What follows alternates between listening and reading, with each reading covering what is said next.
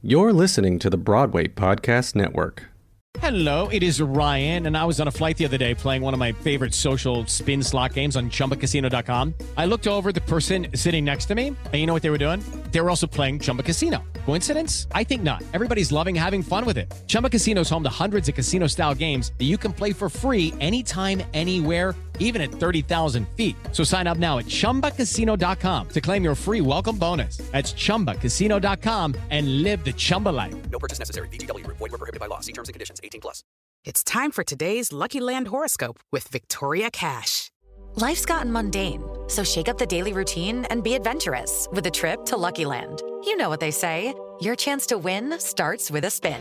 So go to LuckyLandSlots.com to play over 100 social casino-style games for free for your chance to redeem some serious prizes. Get lucky today at LuckyLandSlots.com. Available to players in the U.S., excluding Washington and Michigan. No purchase necessary. VGW Group. Void where prohibited by law. 18+. Terms and conditions apply. Hey everybody, we're throwing a Tony party for all the members of the Producers Perspective Pro. So this is a great month to join. Check out the producersperspectivepro.com. Get an invite and join us on June 11th to see who wins the big prize. Now on with the podcast. I want to be a producer with a hit show on Broadway. I want to be a producer. It's time for today's Lucky Land horoscope with Victoria Cash. Life's gotten mundane, so shake up the daily routine and be adventurous with a trip to Lucky Land. You know what they say, your chance to win starts with a spin. So go to LuckyLandSlots.com to play over 100 social casino-style games for free for your chance to redeem some serious prizes. Get lucky today at LuckyLandSlots.com. Available to players in the U.S., excluding Washington and Michigan. No purchase necessary. VGW Group. Void where prohibited by law. 18+. Terms and conditions apply. Hey, it's Ken. I hope you enjoyed this episode of the podcast, and I hope it's pulling back the curtain on this business of Broadway. If you're looking to learn more about what makes this industry tick, go to my website, kendavenport.com, and sign up for my weekly newsletter. I'll send you one email a week, one article about what I'm seeing, trends, insights, marketing ideas on what's happening on Broadway right now. That's kendavenport.com. Hope to see you there and in your inbox. Hello, everybody. Welcome back to my once-a-month sit-down with a mover and shaker on Broadway. I am Ken Davenport. This is the Producer's Perspective podcast. I'm super excited to have as my guest today someone that I've watched climb up to the ranks to become one of the youngest lead producers on Broadway.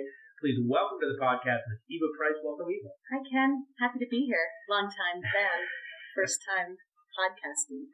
I love it. Listen, she can be a voiceover artist, too. Eva has had about 20 producing credits on her IMDb page on everything from The Addams Family to On Your Feet to Dear Evan Hansen. She's also taken the lead on shows like Colin Quinn's Long Story Short, Peter and the Starcatcher, A Time to Kill, Kathy Griffin Wants a Tony, The Temptations, The Four Tops, and a ton more. She's also been one of the most passionate and prolific off-Broadway producers we have. Behind such terrific shows as The Lion, Small Mouth Sounds, I have that author on the podcast, Found, and many, many more. She has a GM department. She books tours of her own. She does it all, and she's just getting started. So let's talk about how you did get started. What was your first experience in the theater? My first experience, besides coming to your office and making you talk to me over coffee, was a off-Broadway production called Joy at the Actors Playhouse, which you were very kind to come to, I do remember.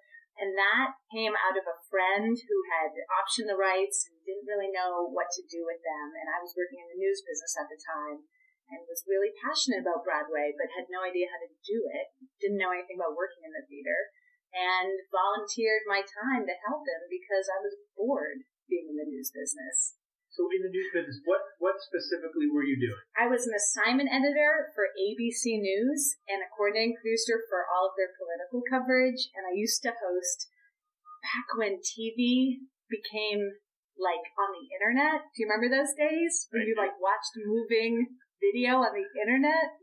So I hosted a show about Broadway called The Mix.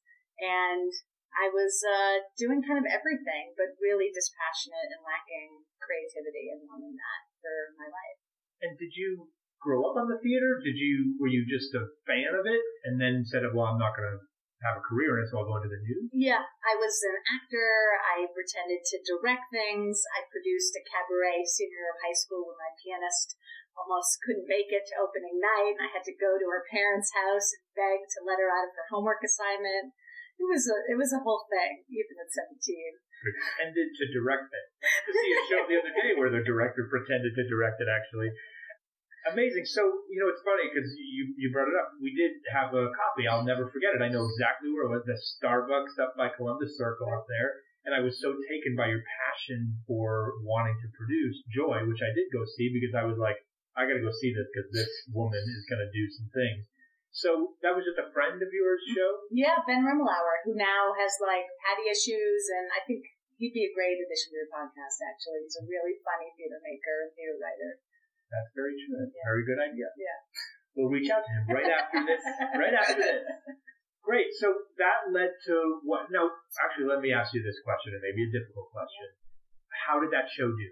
Terrible. But it lasted 6 weeks, and not the 4 that I think it probably should have lasted. But that's okay, because if I had succeeded my first time out, I don't think I would have learned nearly enough. And I think the best thing about starting a career and starting something new that's this challenging as in producing theater is to fail first and pick yourself up and keep going and learn from those mistakes. So how did you pick yourself up and not just run away and back to the news, frankly, which is where I think most of the people would have run to? Yeah, I had a lot of coffee dates, actually, following that. I instinctually felt that I was good at it, even though practically I was not, because I didn't succeed. But I felt that the things that I thought about while it was failing and the decisions I made while it was failing and the impulses that I had about the theater industry, I thought were good ones. So I literally I lived in Brooklyn back then, I remember this so clearly, and there was free Wi-Fi at the COSI up on 49, and this was 2006, and I would literally put my laptop in my backpack every day, and I'd go up to that COSI, and I'd send emails, and I'd do research, and I'd meet people for coffee dates at that COSI, and then I'd go back to Brooklyn at night, and eventually I was figuring out that you needed to raise money for stuff, and you needed to option shows, and you needed to create a revenue stream for your producing office that was more than just waiting for the moment for your royalties to come in. And I, by sort of choice, by mistake, by whatever we want to call it, I taught myself how to be a producer while also growing a general management business. So what was the first thing you did after Joy? The first thing I did after Joy was a tour of the Great American Trailer Park Musical. Oh yeah, it came out of NIM. So that ran off Broadway. I raised a little bit of money for that, and then that closed as well. But I that was very much more a hobby. I was not an active producer on it, but I liked it, so I helped raise some money. And I realized that the show itself was so good and so funny, but probably just cost too much for commercial off-Broadway at that time. So with another partner, we optioned the rights to tour it. We worked with a booking agent at the time, and we created what I think at that time was a production budget that was about 1/10 of the off-Broadway budget, and a weekly nut that was about 1/3 of the off-Broadway running budget. And we were able to tour it for 18 weeks and took it to the Edinburgh Fringe and really breathed a lot of life into its licensing. And that's sort of how I cut my teeth on producing and general managing for tours. You cut your teeth on producing and general managing tours by producing and general managing tours. Correct. So what made you think I can do this? I'll figure it out? Yeah, it was a lot of naivete, truly.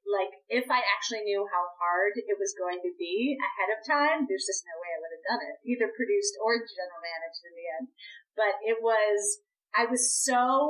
and being young is really helpful because you're so cocky and stupid and unafraid.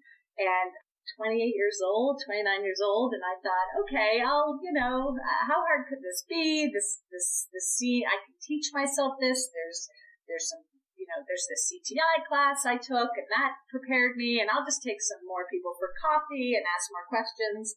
And, and I brought people in to work with me, people who had company managed and people who had worked in GM offices, and I just asked them really everything and asked them to help me, and I paid them money, and I eventually figured it out. I know it sounds insane.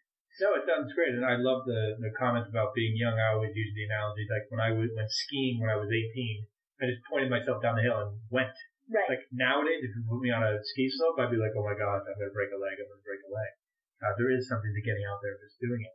You mentioned raising some money back then. How did you do it then? Where did you start with that? A lot of friends of friends. So I am from Boston, which meant I knew very few people and didn't have family members here in New York. But I was really good at cold calling and networking my way into situations. So it began actually with a friend told me about an investor friend that he knew, and he gave me the phone number. And that was the first call I ever made, actually, was to that investor who ended up becoming a longtime business associate of mine. It was kind of, again, amazing. Cold call. Cold call. Just literally phone, not even email. Correct. This is 2000 and whatever. I heard you had invested in the producers. This is what I said. At that point, I thought he had therefore made $1 million. I thought he made millions of dollars because he invested in the producers. Turned out he invested $10 grand. But I remember, I said, I heard you invested in the producers. That's great. I think that there's a lot more productions like that in your future. I'd like to be a part of them with you. Can we meet? And I would just meet people and then cold call, and then meet people and then cold call, and one thing would lead to the other. Again, it had everything to do with the fact that I was too young to know that that's an insane way to go about doing business. But obviously worked. And so when you got people to say yes to you, why do you think, including that guy that ended up being a long-term business associate, as you look back, why do you think they said yes? Like, what about your pitch that you were saying or you were doing made them go, oh yeah, I'm going to invest with this person over the long haul? Yeah. I think because I was truly, truly passionate and frankly, probably emotionally, authentically true in my pitch. I really believe that this, every time I put on a show, I truly believed in that moment. Maybe things changed 6 months later, but I truly believed in that moment. The show deserved a life. I believed that the economic strategy of the show made sense for investor return. I believed that the artists involved in the show had something important to say and deserved the platform of Broadway or off-Broadway or tour. And I think that authenticity really got me a long way. So flash forward a bit, you now lead produce, of course, and then you partner with folks as well. What makes you decide, and same thing that I do, right? So I lead produce, but also partner and co-produce. What makes you decide a show to co-produce? 2 to 3 things, I think. I choose to co-produce shows in which if they existed and I wasn't a part of them in some way, I would feel sad. That's one reason. So maybe I'm not the lead producer, but I see it happening, and to not be a part of it doesn't feel like the right choice. Sometimes I choose to co-produce a show because the artists involved are people that I want to support and I believe in so wholeheartedly, and perhaps we even have a show that I'm developing with them in which I'm going to lead produce it one day, and I just want to be on their team. Perhaps it's a show in which the lead producer on it is someone that I want to support. For whatever reason, they've been supportive of me. I believe in who they are and what they stand for and the reason they're producing that show. I want to support their vision. And then because it's a great investment and I want my investors to have a great experience and I want to have a great experience. I wrote a blog a couple years ago in response to like a teenager who wrote in saying, I want to know what a producer does. So I asked 100 producers what a producer does, and I got 100 different answers. What do you think, in one sentence, a producer's responsibility is?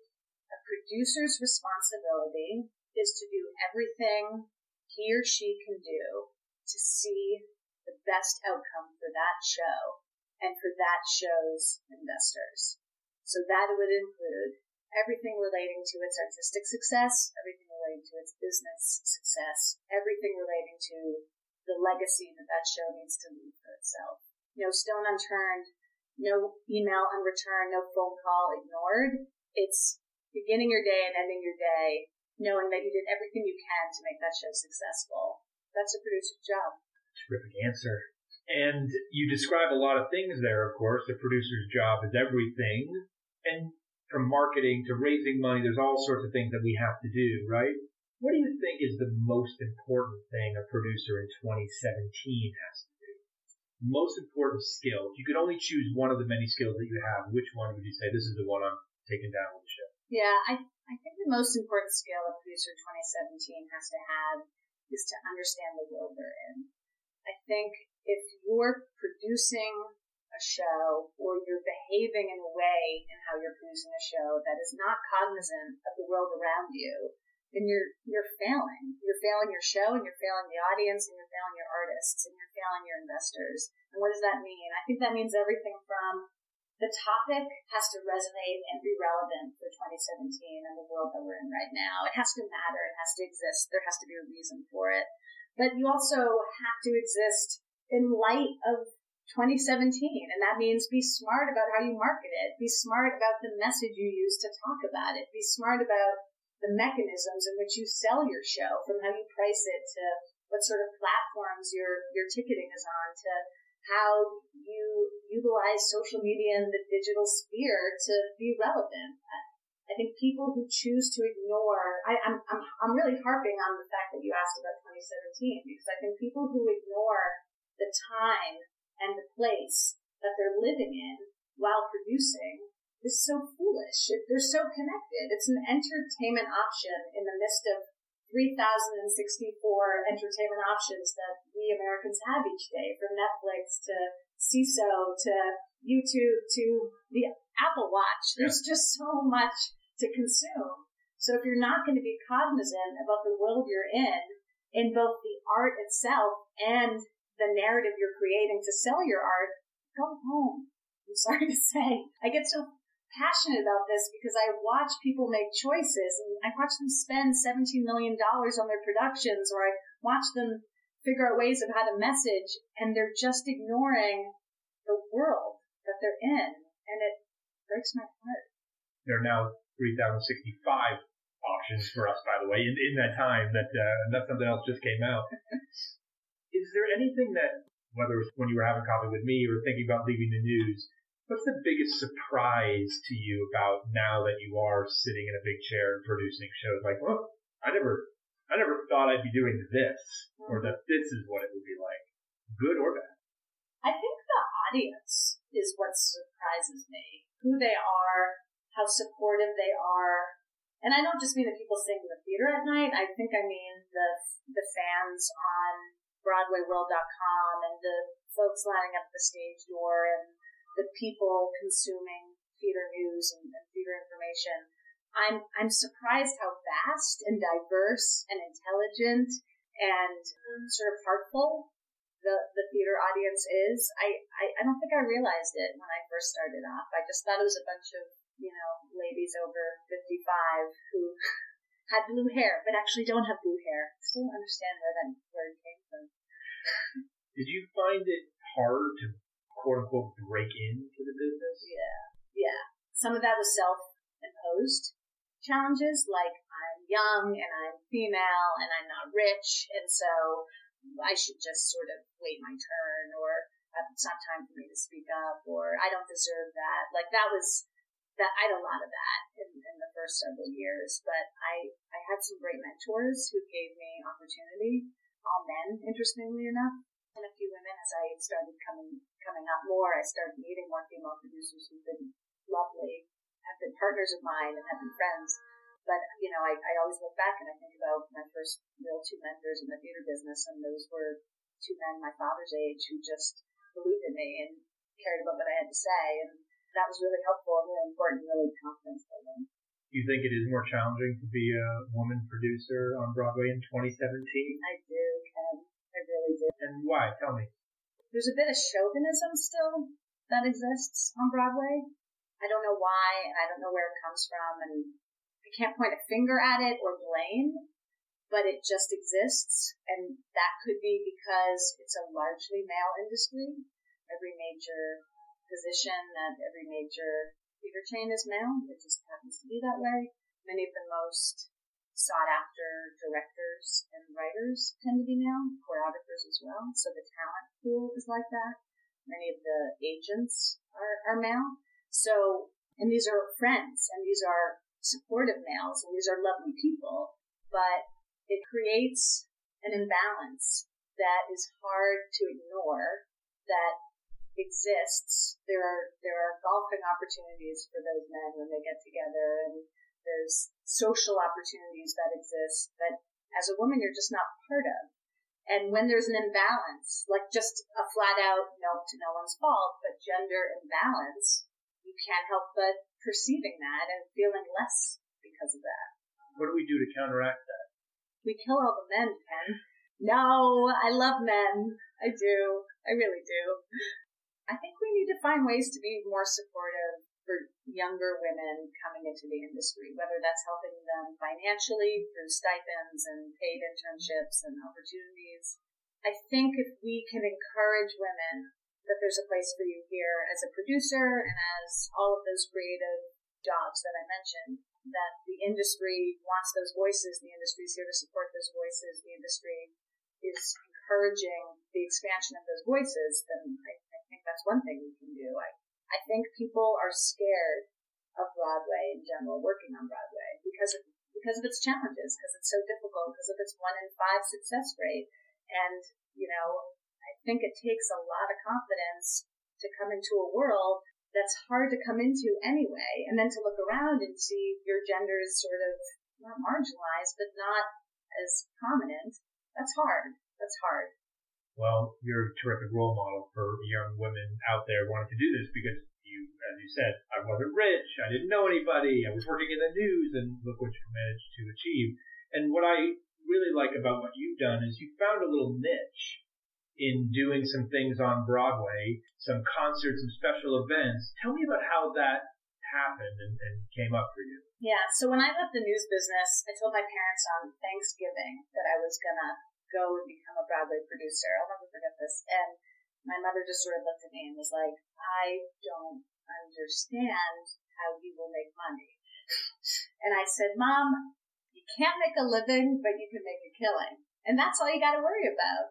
10 years later, I have not figured out how to make a killing, but I have figured out how to make a living, which is actually fine. That is an actual, apparently, you can live in New York by just being normal. And I'm fine with that and grateful for that. And the way I did that was I looked at Broadway as a place I would always work, in a community I would be a part of, find ways to either reproduce, co-produce, or produce a special event or concert once a year or more. But I knew that there was a beyond Broadway that was fruitful and creating great work and was a home for me also. So I decided, pretty early after that Great American Philharmonic Musical experience that I would always have a touring business going on simultaneous to my Broadway business, whether that was small shows or big shows. So I always created a pipeline of touring, and I brought in staff and created relationships with booking agents so that those, which went out on guarantees and therefore could guarantee revenue each year, I made sure that my pipeline always was filled with those. What I would also do, because I'm fortunate enough to have a really nice relationship with Live Nation Entertainment, is I would always be in process with them to produce concerts on Broadway, limited engagements, which also helped generate revenue. Because I enjoyed off-Broadway as a place to create artful shows and grow talent, I figured out that there's a world of regional theater out there that want to license and do hybrid touring of hit off-Broadway shows. So I created a circuit with a few different artists to always bring shows to the various lords and presenting houses around the country. So I feel like that became kind of an important way to be saying something about the world through artistic endeavors like Smallmouth Sounds and The Lion. It allowed me to also generate revenue and give shows longer and greater lives than if they only happen once in New York. Yeah, you actually can't make a killing unless you figure out how to make a living. That's the tricky thing. Like, I think no one knows how to make a killing. It just happens. You're around long enough, you're in the right place at the right time, and it happens. But you've managed to figure out a way to be around, so when the opportunity comes, you will kill it. Yeah. Tell me about Off-Broadway and what you think about its current state right now. Oh my God, how many times have you asked that question to people? You know, not many, because usually people will be like, it's the worst place on earth to be, and you've managed to be there many, many times and managed to figure out some way to make it work, whether that's because you're touring it or not. I'm curious just about, is it dying? Is it dead? If it was a patient in a hospital, what floor would it be on? It would be going back and forth between the ICU and the rehab facility. Good answer. My opinion of Off-Broadway is that it has become the most exciting breeding ground for new artists. And I'm not going to forget that, and I'm not going to turn my back on the sphere of Off-Broadway, the Off-Broadway space, because it's hard to recoup. If I want to be doing exciting work, and I want to be supporting new artists and telling new different stories, then I have to keep an arm's length approach to it. I have to be there, and I don't have to be there every season. I don't have to be there all the time, but I have to be there. I have to support it and I have to like it. To answer your question, what do I think of it? I think it's how every producer learns how to be a producer, unless they just get lucky, right? So if you're going to start off being a producer and you're likely going to fail anyway, I say fail where the stakes are so much lower. I say fail at $300,000 instead of $3 million or $15 million. And I produce there now. I produce there because I think that these shows need to have a life, and the risk of putting it up off Broadway to have that life makes so much more sense than the risk of putting it on Broadway. And so far, so good. I mean, the things that I've done there have been things that have found a life outside of their off-Broadway run. I think nonprofit off-Broadway is certainly where it's at these days. We've got some really exciting things starting there, and if it wasn't for nonprofit off-Broadway, I think Broadway would not be as exciting or successful as it is in some cases. And so I don't want it to go anywhere. I want to keep supporting it and figuring out how to fix it, but I think turning your back on it is not the way to help it. You have to use a different strategy to raise money for off-Broadway than you do for Broadway? Yeah, you have to have the long strategy, the long view strategy. And a lot of savvy producers and investors who do produce off-Broadway or invest off-Broadway actually really understand that. They understand that something that doesn't necessarily recoup off-Broadway but becomes a hit and therefore is licensed and done all over the country and all over the world will likely get them to recoupment faster than, say, something on Broadway that has a chance of maybe recouping 60% on Broadway and then going into licensing. I think your approach to raising money off Broadway has to be a artistic approach with a lower risk promise, meaning you have to come first at it with we're supporting artists and we're supporting an art form, and our downside is really low.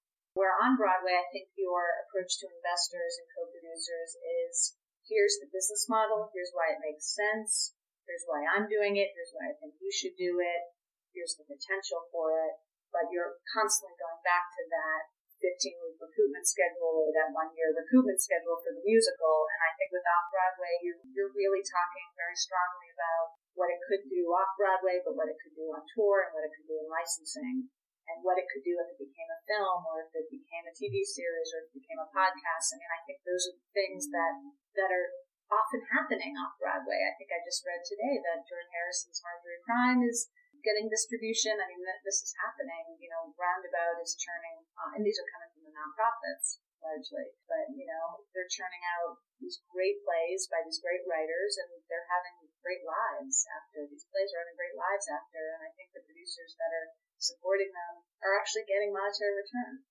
If a young producer, new producer, never produced before, came to you and said, I have $500,000. I have an opportunity to be a co-producer on Mamma Mia 2, starring Hugh Jackman, or I could take the same $500,000 and produce a new musical off Broadway and be the lead producer on it. Which would you tell them to do? Oh, God. I would ask them a whole boat of questions before I gave them any advice. I want to ask them what their goals are. I want to ask them where they see themselves in 5 years. I want to ask them what do they want their experience to be like at this point in their life with this 500,000. And then I'd have to give advice because the answer changes. If this 500,000 was just about recouping and showing investor return, then Hugh Jackman's show is a pretty good choice. But if that 500,000 is creating a business model and a name for themselves and a learning experience that is then going to provide years and years of opportunity and potential revenue and relationships, I might advise them that. Do you think it's easier to get into Broadway producing today than it was when you got started? More challenging for the producers today? I don't think it was very easy when I got started either. So I wouldn't say that it's more challenging today than it was then. I do think that the world has changed in that there's more producers on more shows now than there ever have been before, for all the reasons that are obvious, to spread risk out, to create communities around your shows, to get the show capitalized to begin with, just need a lot of help. And I think people are more open, because they need more producers on their shows, I think people are more open to more producers than maybe when I first started out. But I wouldn't say that the recoupment rate has gotten better or that investors are more prevalent. I think it's just as hard. I think 30 years ago it might have been easier when it cost, an eighth of what it costs now to put a show up. But I think the last sort of 15 to 20 years, my sense, I've only been producing for about 10, 11 years, but my sense is that for the last 10 to 15 years, 20 years, it's been tough. Since post 9/11, I think it's been tough. What's your advice for the young person out there or old person out there that just wants to get into the game? What would you tell them to do first? I tell them to align themselves with a creative team that they feel really passionate about and feel that their show is in very good hands with. I would tell them to make the right choices for the right reasons at the right time. I would tell them to think long and hard about their general manager, advice that we were all given when we first started. And I would tell them to go for it. All right, my last question, which is my genie question. I want you to imagine that the genie from Aladdin comes to visit you, knocks on your office door, and says, "You've had such a fantastic rise to where you are today, and you're such a terrific role model to young producers and young women producers all over, and I want to thank you for all the work you've done so far by granting you one wish." What's the one thing that gets you so upset, could have you turn this table over, screaming obscenities about Broadway, that you'd ask this genie to wish away in an instant? Can I meditate? I won't be flipping desks. That's even better. So what would make you take the meditation and throw it out the window?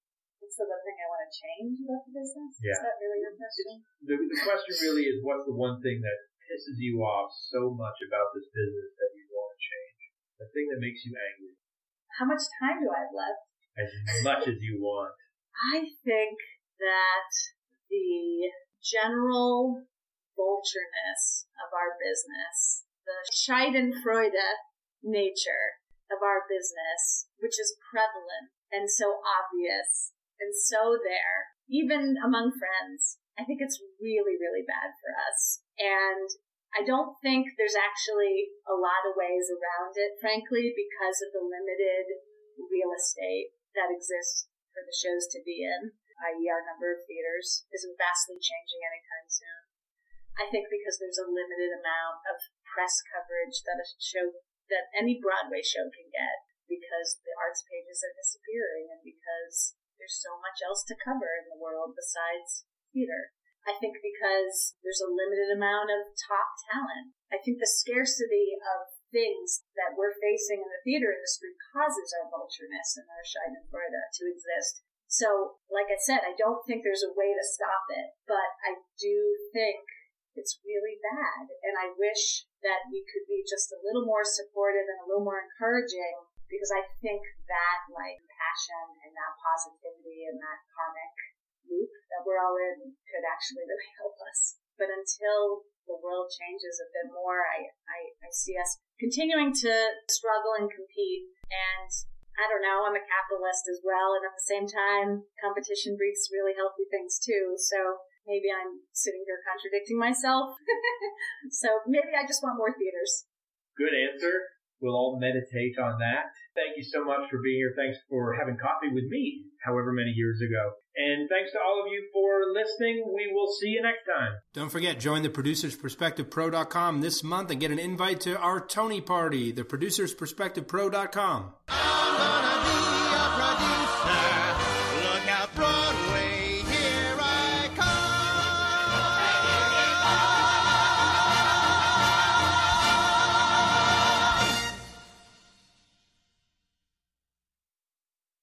Hey, it's Leslie Odom Jr. here on the Broadway Podcast Network to tell you about the Rise Theater Directory, a program of Maestro Music. Rise is a national online resource designed to connect and empower backstage and administrative and creative theater professionals from underrepresented backgrounds. If you work or aspire to work in the theater community, this can help you find your next project. And if you hire theater professionals, search the Rise Theater Directory to find your next team. Create your profile now and get more information by visiting risetheater.org. That's theater with an RISETHEATRE.org, because only together we rise. Okay, round two. Name something that's not boring. A laundry? Ooh, a book club. Computer solitaire, huh? Ah, sorry, we were looking for Chumba Casino.